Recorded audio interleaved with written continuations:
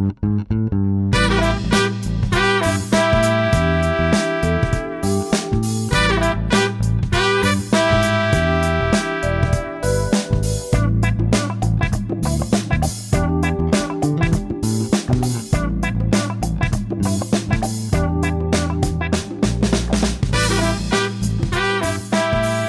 and welcome to another episode of Fratello on Air. I'm Balázs Ferenczy coming to you from Karlsruhe, Germany.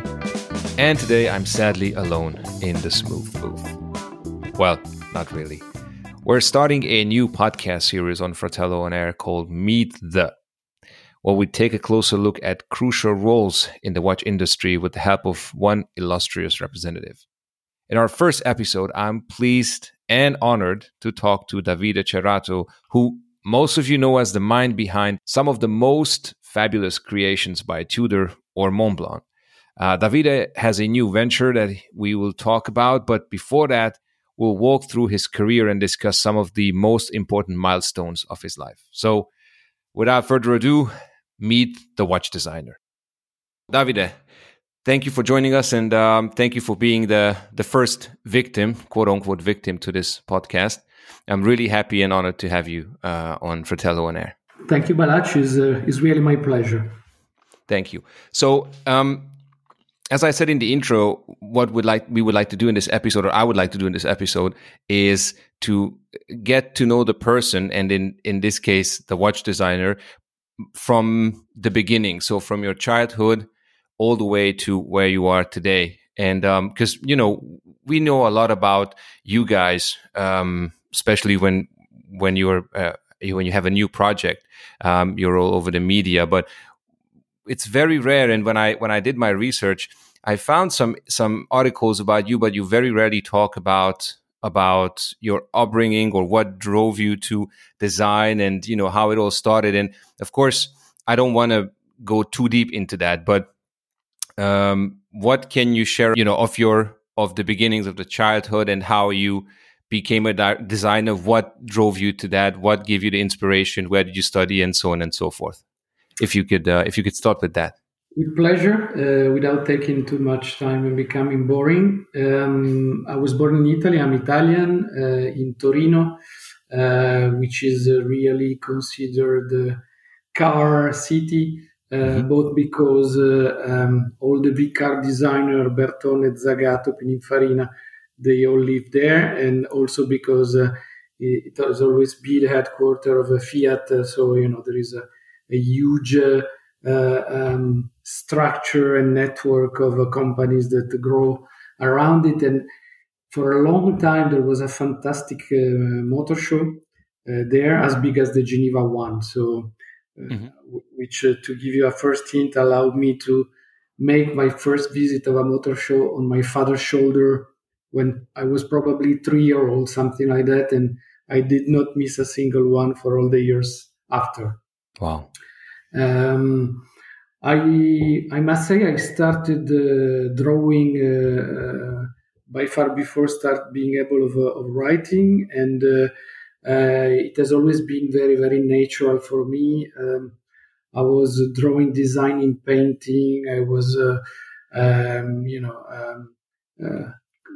copy and changing size the covers of Mickey Mouse, of comics. I was designing comics before being able of filling the clouds with words.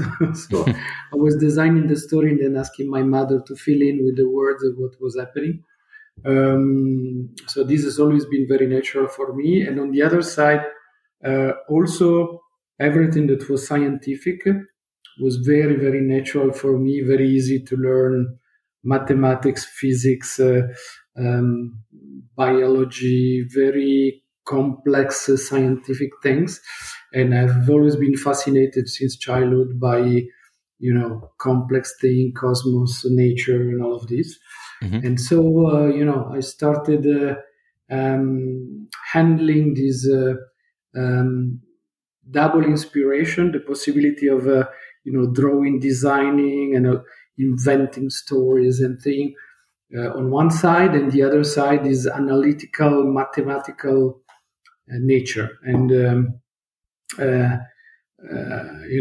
when I was at primary school, I mean, every mate was asking me to design things, and I was really getting out. I just met someone 40 years later that still was reminding my drawings and designs when I was a kid. So apparently I impressed them.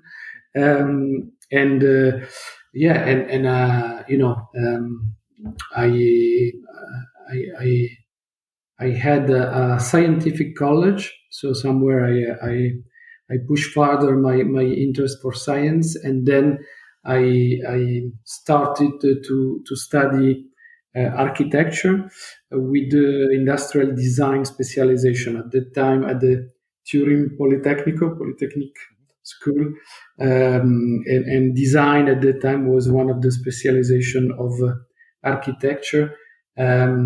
Was an incredibly creative place. The faculty was in a Guarini castle in a beautiful park next to the Po River. We were learning architecture into an old incredible castle, and it was very very active, a lot of exchanges, very international. So this allowed me to push even further my knowledge of everything linked to design and industrial design and construction of things and approaches and structure and so on. And then when I finished it, I started working, and I really felt that I was missing the business side of things, and that I fell in love with business, company branding, and I felt I was really missing a part of that knowledge. So I decided, while I was starting to work, to have a second round of a study, and I had business school. Mm-hmm. Sorry. No worries. Which was a business school for 3 years. So I had my master in business administration, and so already from the beginning, from my studies, I had this kind of double hat: industrial design on one side and business on the other. And this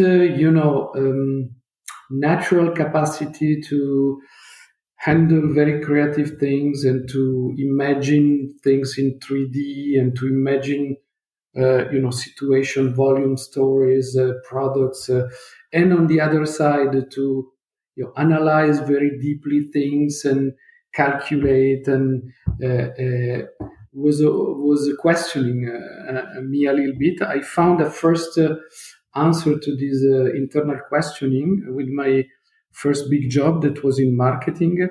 I joined Ferrero in Turin. That was the headquarters. Nutella, Kinder, Ferrero Rocher, all these things. Where working in marketing, it was a very, very incredible place. They were, I think, 20 years in advance to anyone else, both in terms of communication, of trade marketing, of promotions. Incredibly creative company. There, I was able of using these both abilities, because in marketing you handle all the advertising and communication and creative side, packaging and so on. And on the other side, there you were having the full responsibility of your brand. The brand, you were handling your brand as if it was your company. They were calling this product enterprise, and you were auto-financing your business with your turnover. So it was like being an entrepreneur, and to me it was very natural because I was able of going into the finance side of things or going into the industrial part of it, the recipe, the organization of the production, the quality team, and so on, and doing both very well. There, I learn absolutely for the first time, I must say, I get in contact with a very unique entrepreneur and vision of someone that was, striving with all his forces for the quality of the product, for perfection, for really to please customer at the very end. And to make you an example, they had created a panel of hundreds. For him, the freshness of his product was paramount, because it's what gives you, the taste and the first impression when you bite one of those snacks or chocolates or whatever. So he had set up an incredible network of people that were, visiting all the point of sale, from the very simple to supermarkets and hypermarkets, and checking, the life cycle of the product, and taking off the product even before the end of their life cycle to be always at the best. And during summer, they were the only chocolate company that was taking back all the chocolates at the beginning of summer and then stopping selling it during summer, because with the heat you have the butter that comes out, and the organolactic experience you have is not perfect. And they were selling Estate, which was a soft drink, cold tea, and then they were starting to push chocolate again in September, which was completely out of this world, and that was really a very, very interesting experience. I already experienced, traveling and living in other countries with them, because I started in Turin, but then I moved in the French affiliate that was in Normandy, in Mont Saint-Aignan, and I learned a new language there. Get in contact with the French culture, visit all France. For us, people from Piedmont in Italy, France has always had a special role, because it was the Savoy, so we were already. It's a culture that is already hybridated with the French one, and the French culture in Paris is always dreamy for people coming there. And I had the opportunity to meet people there. I still have very dear friends there, and live there for a number of years, around 5. Then after that, I moved to a technology company, Thomson Multimedia, based in Paris. So I also moved from Rouen in Normandy to Paris. I must say that in Normandy, I painted a lot. I was painting a lot in exterior, and there are condition of lights which are absolutely out of this world. Sunsets and sky that becomes like a huge fire, and incredible sharp, shiny lights. You perfectly understand why the Impressionists were painting there, and I painted a lot during that period, and then moved to Paris to work in industrial design and marketing for Thomson Multimedia, so consumer electronics, and in particular television, home cinema. It was the big moment of the home cinema with the gigantic screen and Dolby surround and all these immersive experiences, and also on the other side the first LCD plasma screens and the dematerialization of it, and all the Wi-Fi things and so on. And I had the opportunity to work with the marketing team that was all done by incredibly talented people, and also and I had the opportunity of working with in a group of people that was making the link between research and development, so very, very early stages of scientific and technical development, and the marketing teams to try to intercept innovation very up into the ladder, and imagine in advance how we could have transformed into product to accelerate this process. So was very, very creative. I was working around all Europe, and then we started working also in US. I spent a lot of time there, getting to learn the American culture.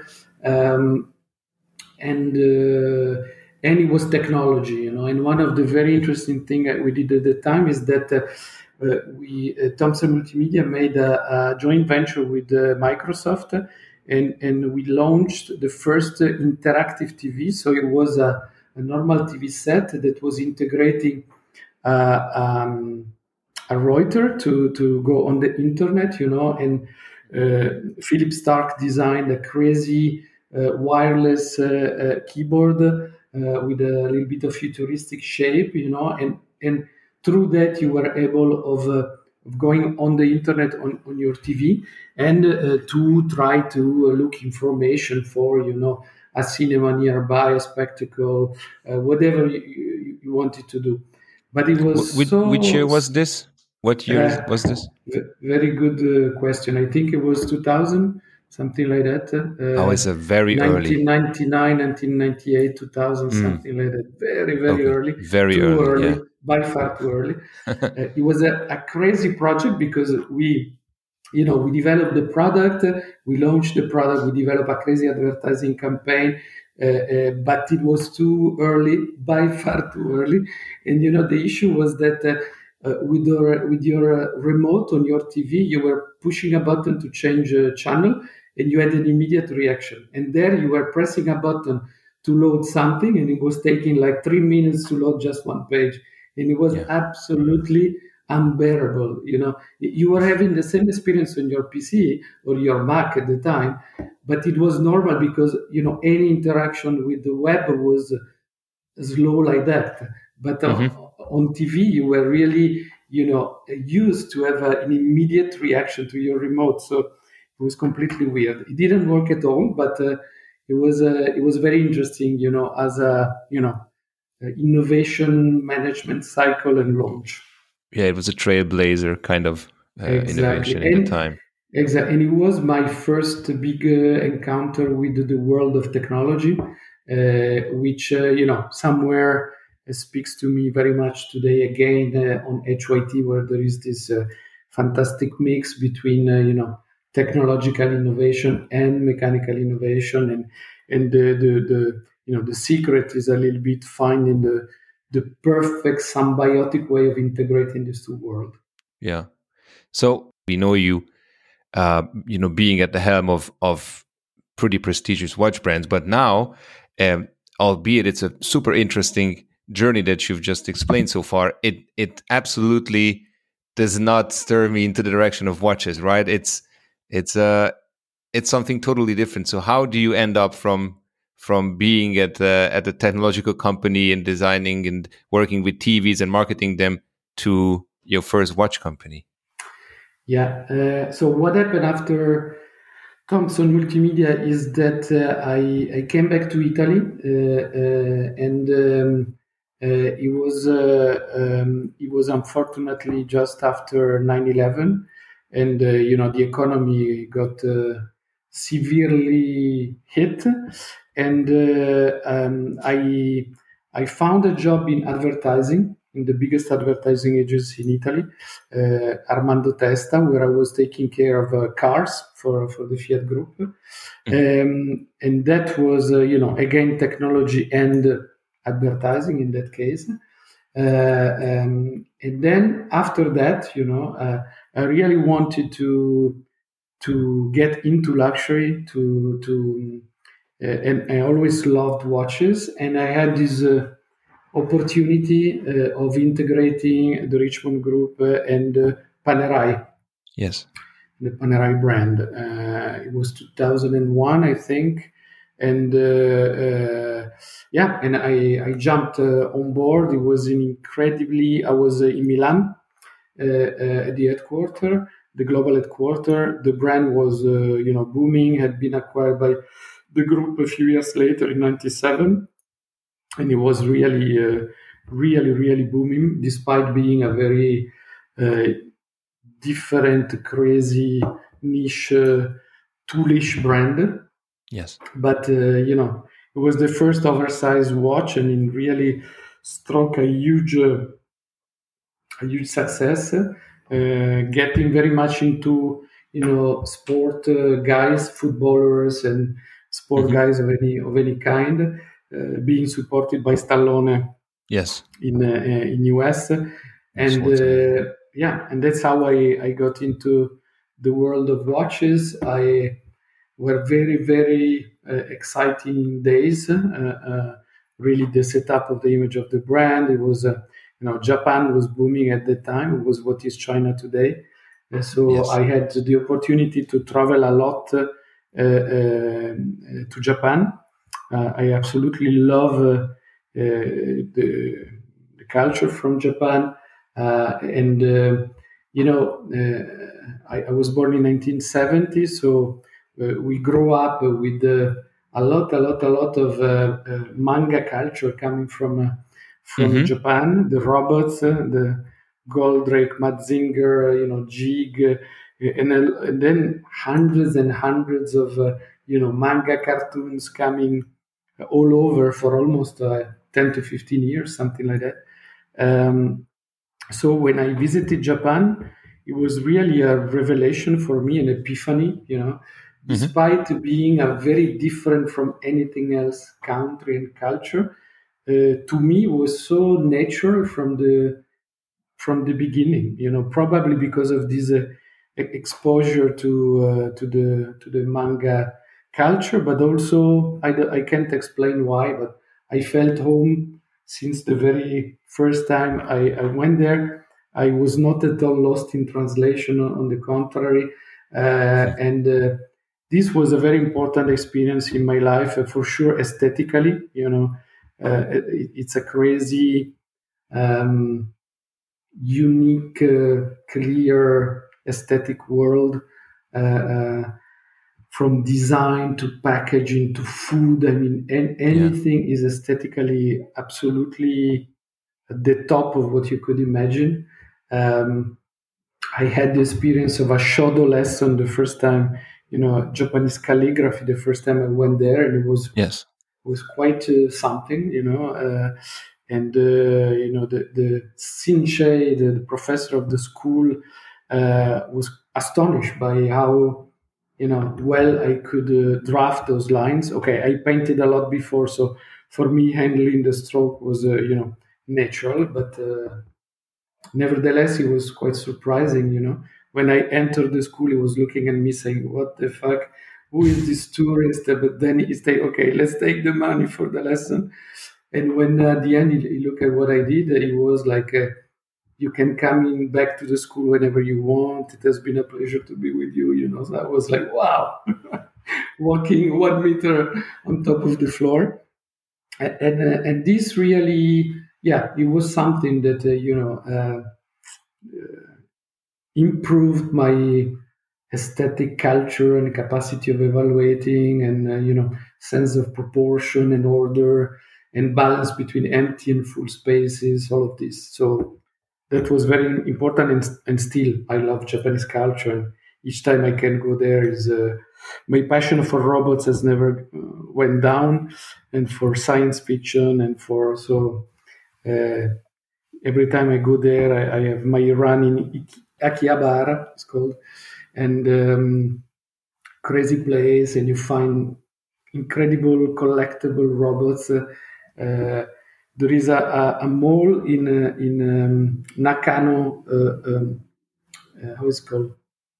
Nakano Broadway is called, 20 minutes out of Tokyo, where they sell any kind of collectible robots, and you still find, collectible robots in boxes which are unopened since 1970.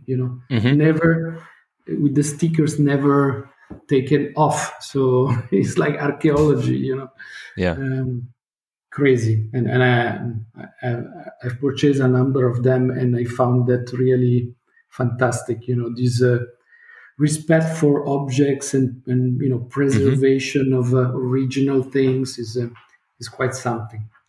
But I mean, that is something that the watch industry tries to do these days. I mean, for a few years now, right? To preserve obviously heritage, but not only to do that, but try to reinterpret heritage and for whatever reason, reach back to the roots, reach back to vintage design of the 40s, 50s, and obviously you have crazy experience with that. And the first one comes from your second brand in 2007.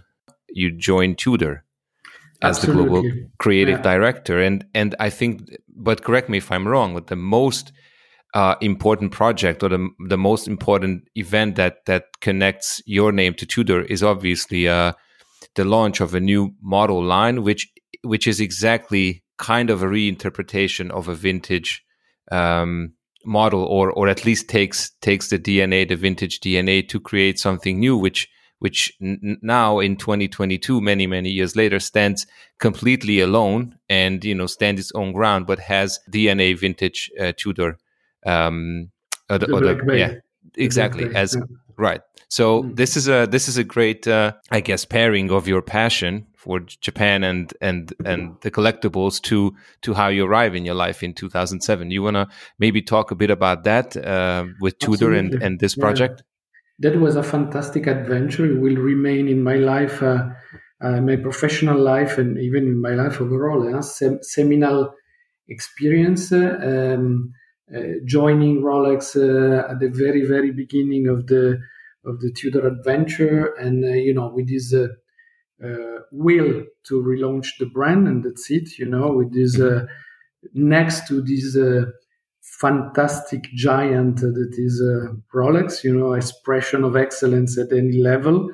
So it was a very, very interesting experience. First of all, to create the condition to be able of building up something next to this fantastic cathedral that is Rolex.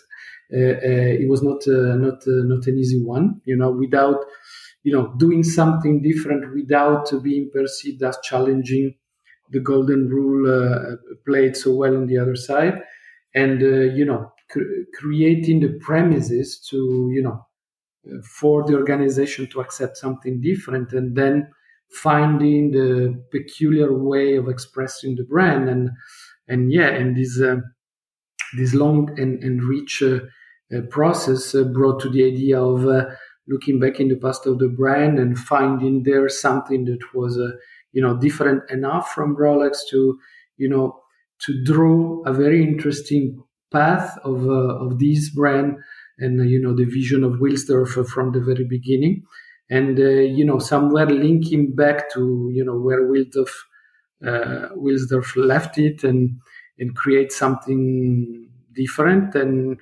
in reality, in doing that, we designed, we crafted the recipe for vintage reinterpretation, and what has become heritage now for many years, still relevant and out there. But we were really the very, very early, the very first one to do, with the Heritage Chrono in 2010, which really made a huge hit at Basel World, and put really all of a sudden Tudor again in the game, generating an incredible expectation from all the watchmaking lovers crowd to see what was coming after. And then 2 years later, we brought in the Black Bay, and that was really a gigantic blast. I mean, it was a crazy reaction. When you magically touch something special, and everyone jumps in, from huge collectors that can buy anything but want absolutely to have your watch on the wrist immediately, to anyone else. So it was really an incredible experience, and it's so nice to see so many years later, as you say, the brand performing so well, and the identity crafted by this product, which has become really the backbone of the brand, becoming timeless, really. I think in 50 years still the Black Bay will remain one of the iconical products of watchmaking, and probably absolutely, the bearing this particular era of watchmaking, with the vintage coming back very strongly. Yeah, and I just realized that it's the 2022 is the 10th anniversary of the line, so Tudor should celebrate the 10-year of Black Bay this year. I have to say, this is, obviously I work with a lot of people who know watches and like watches and buy and collect watches, and I think one of the most common a brand and model that I see is the Black Bay, whether that's the 58 or 58 Blue, which is obviously, I know it's a later model, or whether just the Black Bay, that the original one, still with the ETA movement, which slowly becomes something of a collector's item now since the in-house movement was introduced. I've seen it on many wrists around me. So really, congratulations to that project, because it's really, as you said, it's the backbone or one of the backbones of the company for sure. So you spend 8 years, right, with Tudor, and then you guys roll out these amazing pieces. But then in 2015, you change teams again, as they say in sports, and go to another brand, which is, again, a completely new adventure, I would think, for not only for you, but also for the brand. And that's Montblanc. And then you become the managing director of Montblanc Watches, which is obviously, Montblanc is known not only for watches, or probably at the time mostly, and maybe even today, mostly not for watches, but luxury leather goods and writing instruments. Yet you take the steering wheel and join Montblanc. So how did that project come about, and what do you remember from those years? Yes, it was a very nice experience. Started with Jérôme Lambert, that was my direct boss. Incredibly talented and energetic person, and the idea was taking the Sleeping Beauty of Minerva and integrating it in a unique way with Montblanc to nurture the high-end expression of Montblanc watchmaking, and to bring legitimacy to the brand that, as you said, is most known for writing instruments.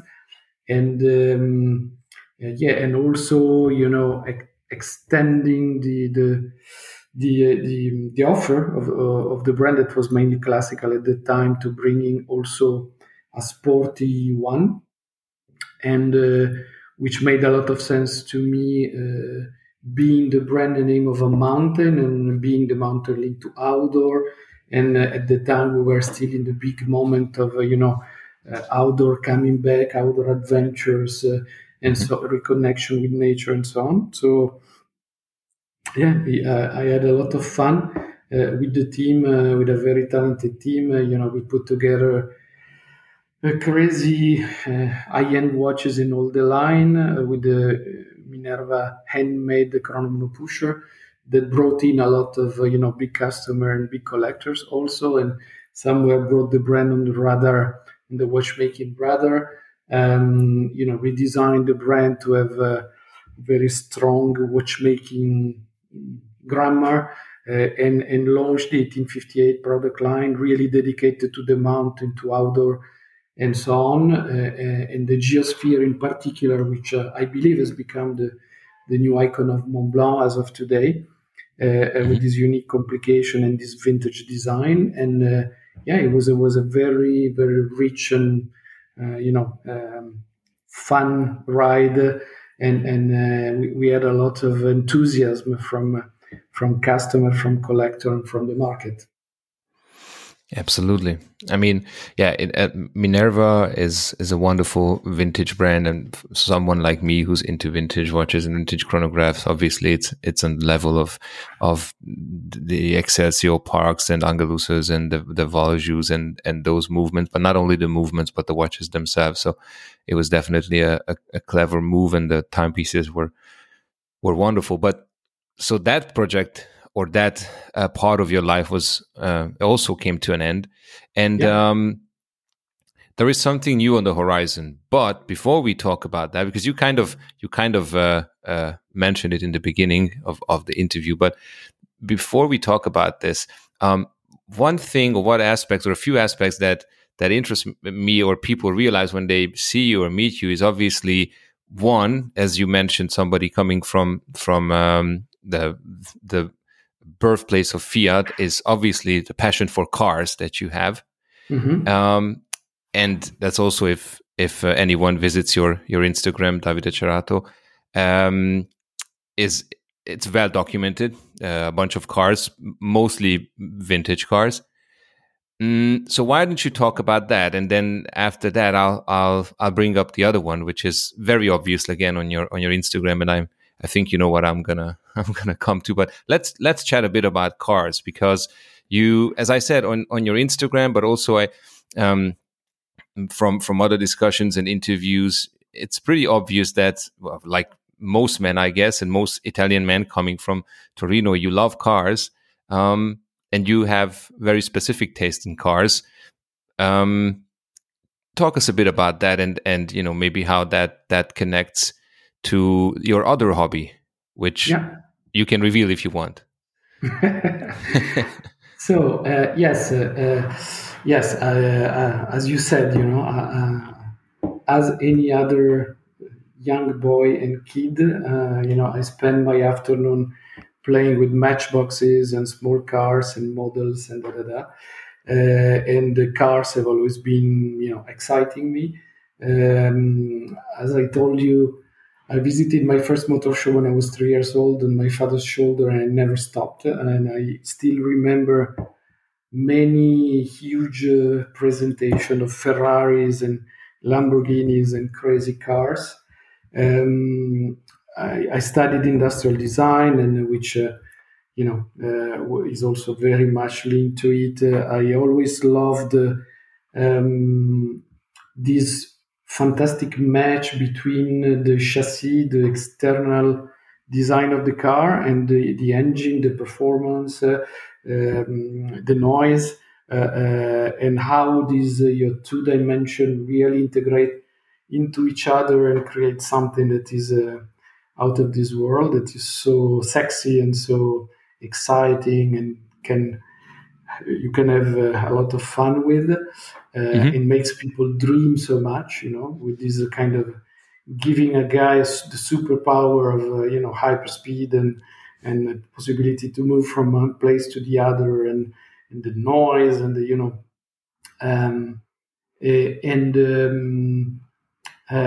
I always love that. I love car design a lot, and you know, cars. It's true that I like very much vintage cars, but I love as well, you know, modern supercars, sports cars. You know, Ferraris first being Italian, followed by Lamborghini, and you know, following a lot also, you know, small independents in cars that rebuild or redo special cars like the Lancia Delta Integrale, or you know, the Stratos, the Lancia Stratos, and I found all of this absolutely fantastic, you know. And when I was launching vintage in watches and doing vintage reinterpretation, and some were really, you know, the experience was so strong because it was also developing a very unique methodology to, you know, to do this in a proper way. This was happening also in car, you know. Every big car brand was relaunching model from the past, was creating heritage department, was you know, finding in the archive the original drawings and rebuilding, you know, the F-type in ultralight in aluminium in 5 pieces. So all this world of you know, I'm really a developer, a builder at heart. I love creating, shaping, crafting, designing, developing things, imagining them, and then seeing them in the real world and the wrist of people, and seeing, you know, sparkling eyes and emotion and smiles, and you have this that is very close to the car world too.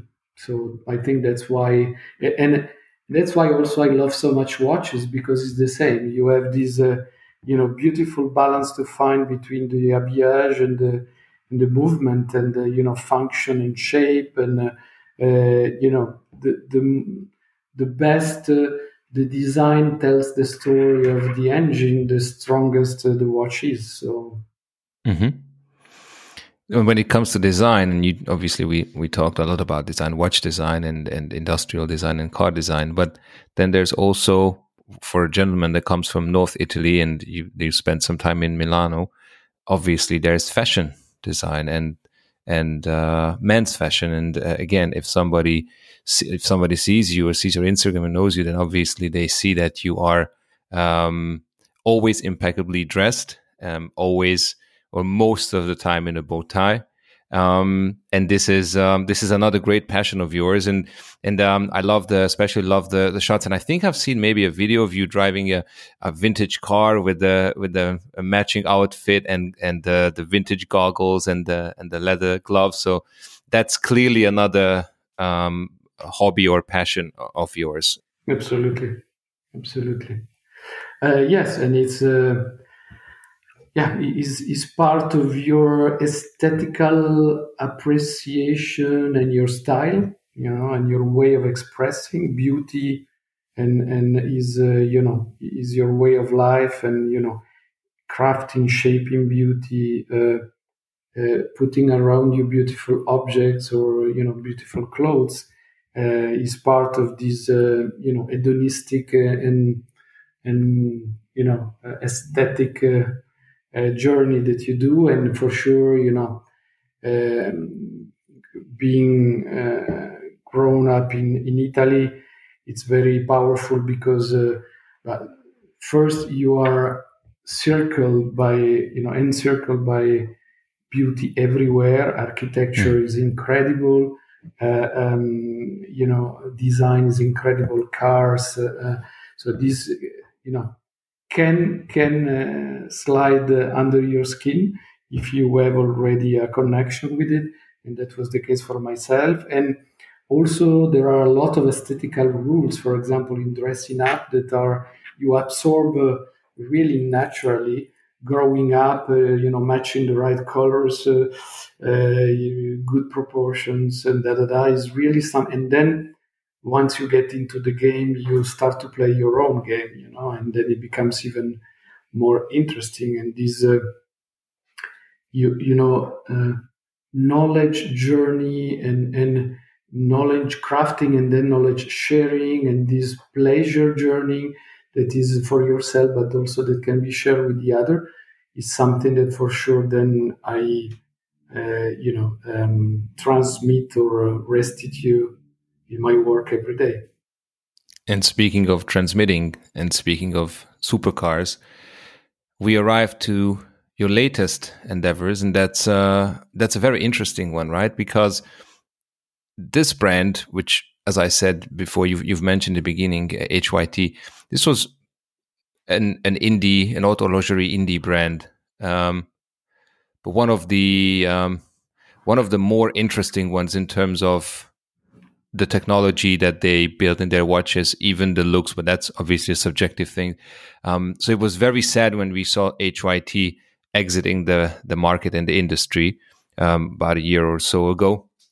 And then there was this huge news and this huge boom that the company is coming back. And not only that, but with you as being the CEO and creative director of HYT. And if we look back onto Panerai and Tudor and Montblanc, there's some kind of I should say maybe a unified look in all those watches and all those brands, although they're quite the same. But still, when it comes to HYT, it's a completely new playing field for you, I would think, right?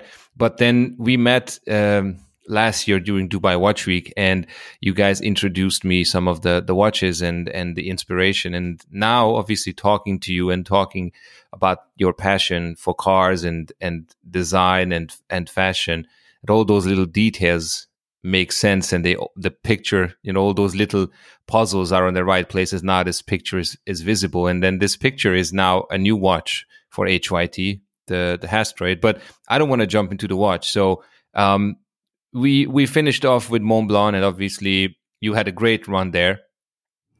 How do you end up at HYT? Yes, I met with them in spring of last year, and it was a very natural fit. On one side, for me, playing with the fluid or a liquid in the watch was something very natural. At a certain moment of my path, I was, working on the side on a project to have a watch with the luminescent fluid inside. I must say, at the time, the idea was more to preserve original old part inside the watch with this idea of linked to vintage, but it was already going in that direction. And when I saw in 2012 HYT coming, I said, "Wow, they did it! They did it." So I was finding that very interesting, innovative direction. They did it in a completely different way and in a very technical way, and pushing really the boundaries far away. We'll speak about it, but there was already this first fit, and I always, which always gave me from the very beginning the sense that there was a huge opportunities, integrating that story with as powerful mechanical expression and as creative mechanical expression as it was using fluids to indicate time, and with a good design. So I immediately, felt that there was a huge opportunity, and that was completely in my chords to find this. We spoke of different elements of my personal story and path. For me, bridging technology and high technology with design and with the, the mechanical world is something that comes natural because I already saw it in the past, launching very innovative breakthrough product, I'm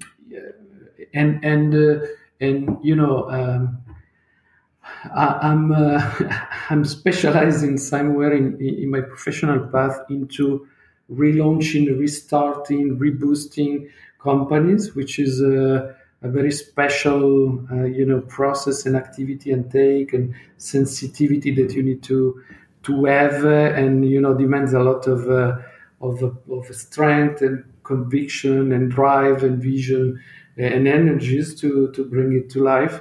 And this was a restart, which sounds like a real start. The dimension of an independent company, a startup, a small company, appeals very much to me, and the creative freedom that you can have, and the human dimension that you have in this kind of story. So yeah, this really spoke to me. There was a fantastic fit and common feeling with all the people that I met, and very quickly we signed, we agreed. As you said, the previous company HYTSA went bankrupt and stopped this activity in March of 21. Then a new company, KTS, Kairos Technology Switzerland, was created in June. Swiss company, SA, based in Neuchâtel, with new investors. And I came on board the 1st of July. So really in the process. Fast. And then in this 6 hectic and very exciting and funny month, we put together a team of 10 with a very interesting balance of young talented kid on the block and of experienced veterans of the industry, and it works very well. We put together a fantastic team of supplier, bringing in some new supplier, new for the brand, but that I worked with in the past to guarantee us and to allow us now 5 months later to come to present our first product, the Asteroid, which was really an achievement, especially in this moment where the business is picking up again and all the supplier are under pressure. And I must really thank all these teams for the incredible effort and passion and support that they put, allowing us to present our first watch now. We reset completely the commercial structure, reducing the number of point of sale and focusing on few very solid partners to build up the brand on the long term. I know very well. We knew that the previous company has experienced quality issues and technical issues along the way, and we spent a lot of time to. We invested a lot of time to set up everything in such a way that we can be really proud now of the level of quality that we are delivering. So in terms of fluidic module, we picked up the very last fluidic module that was already developed between the stock but never commercialized, but that bears and includes all the improvement and learning and amelioration that were done during 10 years. So with a very high level of quality and reliability, and a little bit smaller, so allowing us to boost to reduce the size of the watch and to get something really wearable and comfortable to wear, lighter and slimmer, which was very important. In terms of mechanical movement, we picked up the very last movement that was developed with the tech group Arnaud Fèvre and with Eric Coudray, with this very nice technical solution of a big cam on the back that allows the perfect synchronization between fluidic and mechanical time.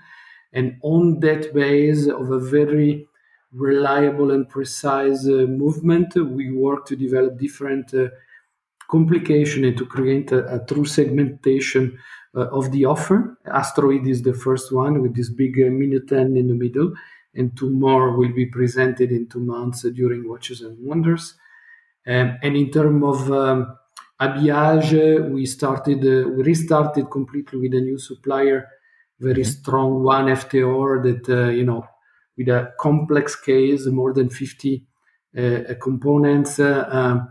The movement sealed into a titanium container, and then with glasses with joints that are chassis, so perfectly waterproof to 50 meters, and with a very nice multi-layer structure that has been built with modularity in mind since the very beginning to allow personalization and customization. So the Asteroid, the first execution, is with 2 cap of titanium DLC coated and carbon fiber in the middle.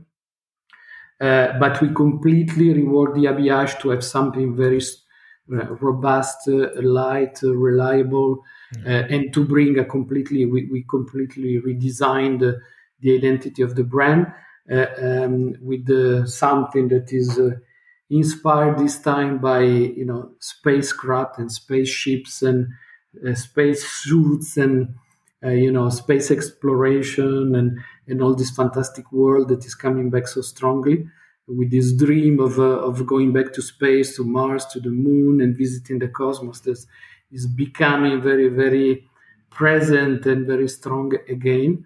As we said, my generation grew up with this dream when we were kids, with all the robots and science fiction and so on. And now we see this happening with X-Space, with Elon Musk, with all these incredible things happening.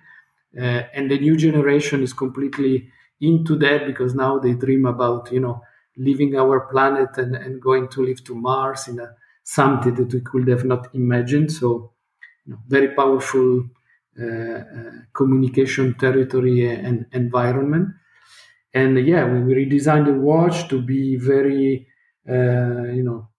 wearable, slimmer. The case is just 13 millimeter 3, very light, just 80 grams, integrated bracelet design with a rubber and Alcantara strap, and very unique, really trying to to find the perfect balance to integrate this fluidic technology and the fluid in the microcapillary to show up hours and having a perfect mechanical partner or and bringing some virtuosity there too. We have really improved the level of finishing of the movement and playing on this transparency and on these multiple layers of complexity that you can see through the sapphire crystal, working on readability, putting indexes next to the capillary so that you can either have a direct, very easy, immediate reading of the time, as much as putting a flange inside with a minute hand, where again you can very easily and directly read the minute, so hour and minutes. Perfect readability in the dark with everything that is luminescent. So a very powerful design with a new shape and a futuristic watch. A brand that is boldly looking forward into the future, and that is our legacy. We are writing it day by day. So, and as you said, for me, it's very interesting because from the the Jedi of the vintage and of the heritage, now I can work on the future and futuristic thing, which is so exciting. So here comes the question: are you going to change your style? Double-breasted suits don't go well with with HYT watches. You need to be more. I am, and if you have seen the last videos that we are posting, yes. I'm more with the turtleneck, Steve Jobs style. So, but still, you can have a double-breasted on top of that. Elegance still remains, but it's a fantastic project. Is a lot of is fresh, new. The role of independence is really bringing creativity and pushing the boundaries, and that's exactly what we are doing. Playing with colors, playing with materials, technological materials, bringing innovation there too, and a fantastic human experience with the team, with the supplier, where you have direct human, very emotional exchanges, and I really want to set up something to show all these people in the atelier of our suppliers and everywhere that have been putting so much energy because they fall in love with the project and help us so much. And it's also a fantastic human adventure and team adventure. No, it's awesome. The watch is beautiful, and if you look at the HYT website, you see all the older models, and this is just stands out how different it is. But it has all the HYT DNA, all those little. Obviously, the movement has to be the same as you said, or it's the latest in line. So it's very HYT, but it's also very different from that. And there's not much to say about the watch. I mean, you said pretty much everything. It's a 48 millimeter case, which seems to be a big case, but if you know HYT watches from the past, those were at least 48, if not bigger, and they were much thicker, as you said. And this is only 13 point something 3 millimeters thick, so it's a relatively quote unquote small watch compared to the previous HYTs. And as I said, you were gracious enough to show me your ideas and designs of what's yet to come. And all I can say is that they're super exciting projects, and I hope that you'll be able to go in your pace and realize all those projects one by one. So here's the question: what's the plan for HYT for 2022? You mentioned Watches and Wonders. Yeah. But if you want to give me some milestones of the year, what are you guys planning? But it will be basically 3 big moments in the year. The first one, we just started, yesterday launching the first watch, the Asteroid. So also the first face, the new face of the brand.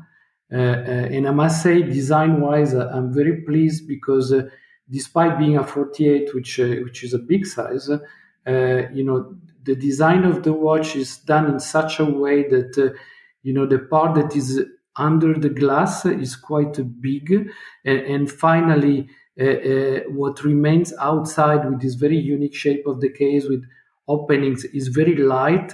There is a lot of transparency, so even if it's a big size, I have a standard wrist, and it wears incredibly well. Frankly speaking, it doesn't look that big. It wears like a 44 millimeters, something like that. So absolutely wearable. At the fair, we will not be inside Watches and Wonders, unfortunately, but we will be downtown, just next to the hotel. We will reveal the second big novelties of the year, which is really, really, really unique, different, powerful second execution.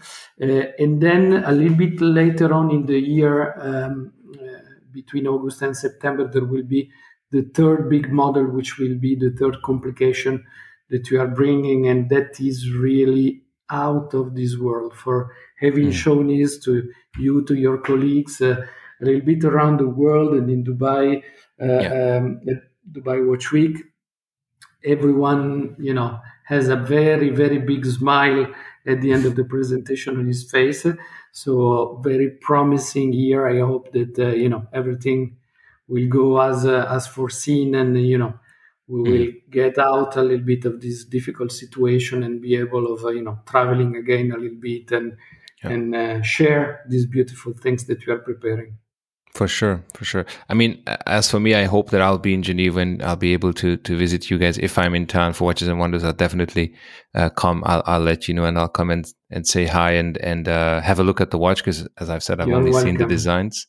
Exactly. You will see in the metal is always better. Indeed. Yeah, exactly. Seeing in the metal. The pictures are just amazing. As I said, I was a huge fan of HYT before, and I loved how what they did was always a bit different, not only for watches, but if I can talk a bit about press, when you get press releases and press kits, HYT always provided or gave something different. Whether the location, what was Basel, where the location was a bit different, whether the press kit was something else, it was always a tiny bit different than everybody else, even in the indie, the horlogerie world, which is it's a big thing to say, because everybody in horlogerie, and remember Baselworld back in the day with the Palace, who had all the indie brands, it was just a crazy flow of creative energy in this whole tent. But even in that, HYT was always kind of standing out, at least for me. So with that, really, I wish you guys good luck, and I've met some of your team, and they were super nice and lovely people. So I hope that, and I'm sure that this is going to be a fun project for all of you. Davide, I think it's time to wrap this interview up. But before we go, I have to ask you one last question. Yes. What is your favorite Hungarian dish? Paprika Circa. 100%. My wife is Hungarian, and she really pleased me with the crazy good food, like Michelin star food. And yes, Paprika Circa is really, really my preferred dish. That's coming from an Italian, which is obviously from a country that's known for its cuisine. It's quite a compliment, because Paprika Circa is really not the most complex food, but it's a very nice one indeed. Italian food is known to be not to go for complexity but simplicity, but simplicity, as much as design, is the most difficult things to achieve. So true. Yeah, you're absolutely right. Again, thanks a lot for taking the time, and thanks a lot for being my first guest in this podcast series. I wish you all the best and good luck with the project and with the brand. And again, I hope to see you guys soon in a few months. And we're really looking forward to seeing your new projects coming up in the next few months. Thank you, Balázs. I hope the same, and looking forward to meet physically again and being able of sharing all these beautiful objects and put the watches on the wrist and touch them, hear the noise of the movement. It's fundamental. Thank you very much, all guys. Thank you. Bye. Ciao.